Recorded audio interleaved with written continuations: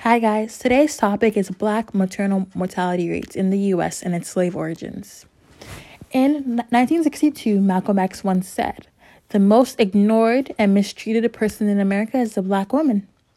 It's sad that that fact was made in 1962 and it is still an issue today, 2021. From police brutality to unfair medical treatment, we even have one of the highest maternal mortality rates in all of the developed world. Just America alone, there was a study done, and 26.4% of people died giving birth, compared to places like Italy, where it was 4.2%. Denmark was also 4.2%, and Finland was 3.2%. How can we call ourselves a developed country when we have a 20% difference in maternal mortality rates than Finland does? Out of this statistic, Black mothers are 3 times more likely to die giving birth than a white woman. And our babies are also predispositioned to die twice more than a white baby would. The 5 most common causes of all death for Black women giving birth is the embolism, a non-obstetric injury, hypertensive diseases, an ectopic pregnancy, and obstetric hemorrhages. This data dates back all the way to the angry Black woman stereotype and the stereotype that Black women are less strong. Black women are stronger than white women and they can take and feel pain differently than white women can, which is not true.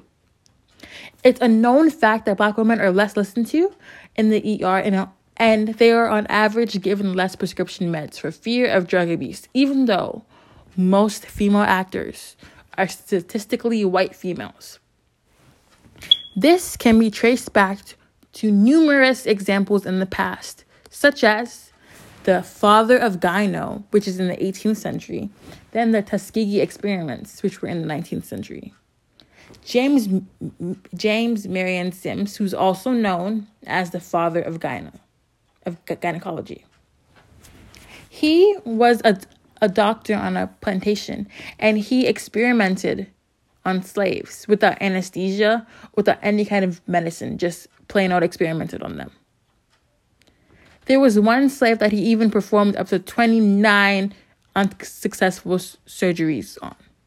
And nothing ever happened to him because we consider him the father of gynecology. Many of the surgeries we have today, such as a vascular vaginal repair, was his idea. So it should tell you something that the father of gynecology was a slave torturer and an owner. We have him as our father of gynecology. So how are we going to respect Black women when the very person whose name is on this whole field didn't value Black lives? The way to fix this problem, we have to start at the basics.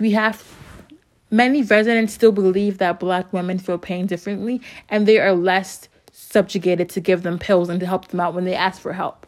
So if we attack the problem at the base and we retrain them to acknowledge racial bias and for them to look back and see everything they are doing to fix the problem, we would have a solution. Because once they acknowledge the racial bias exists, they are less conscious of doing it.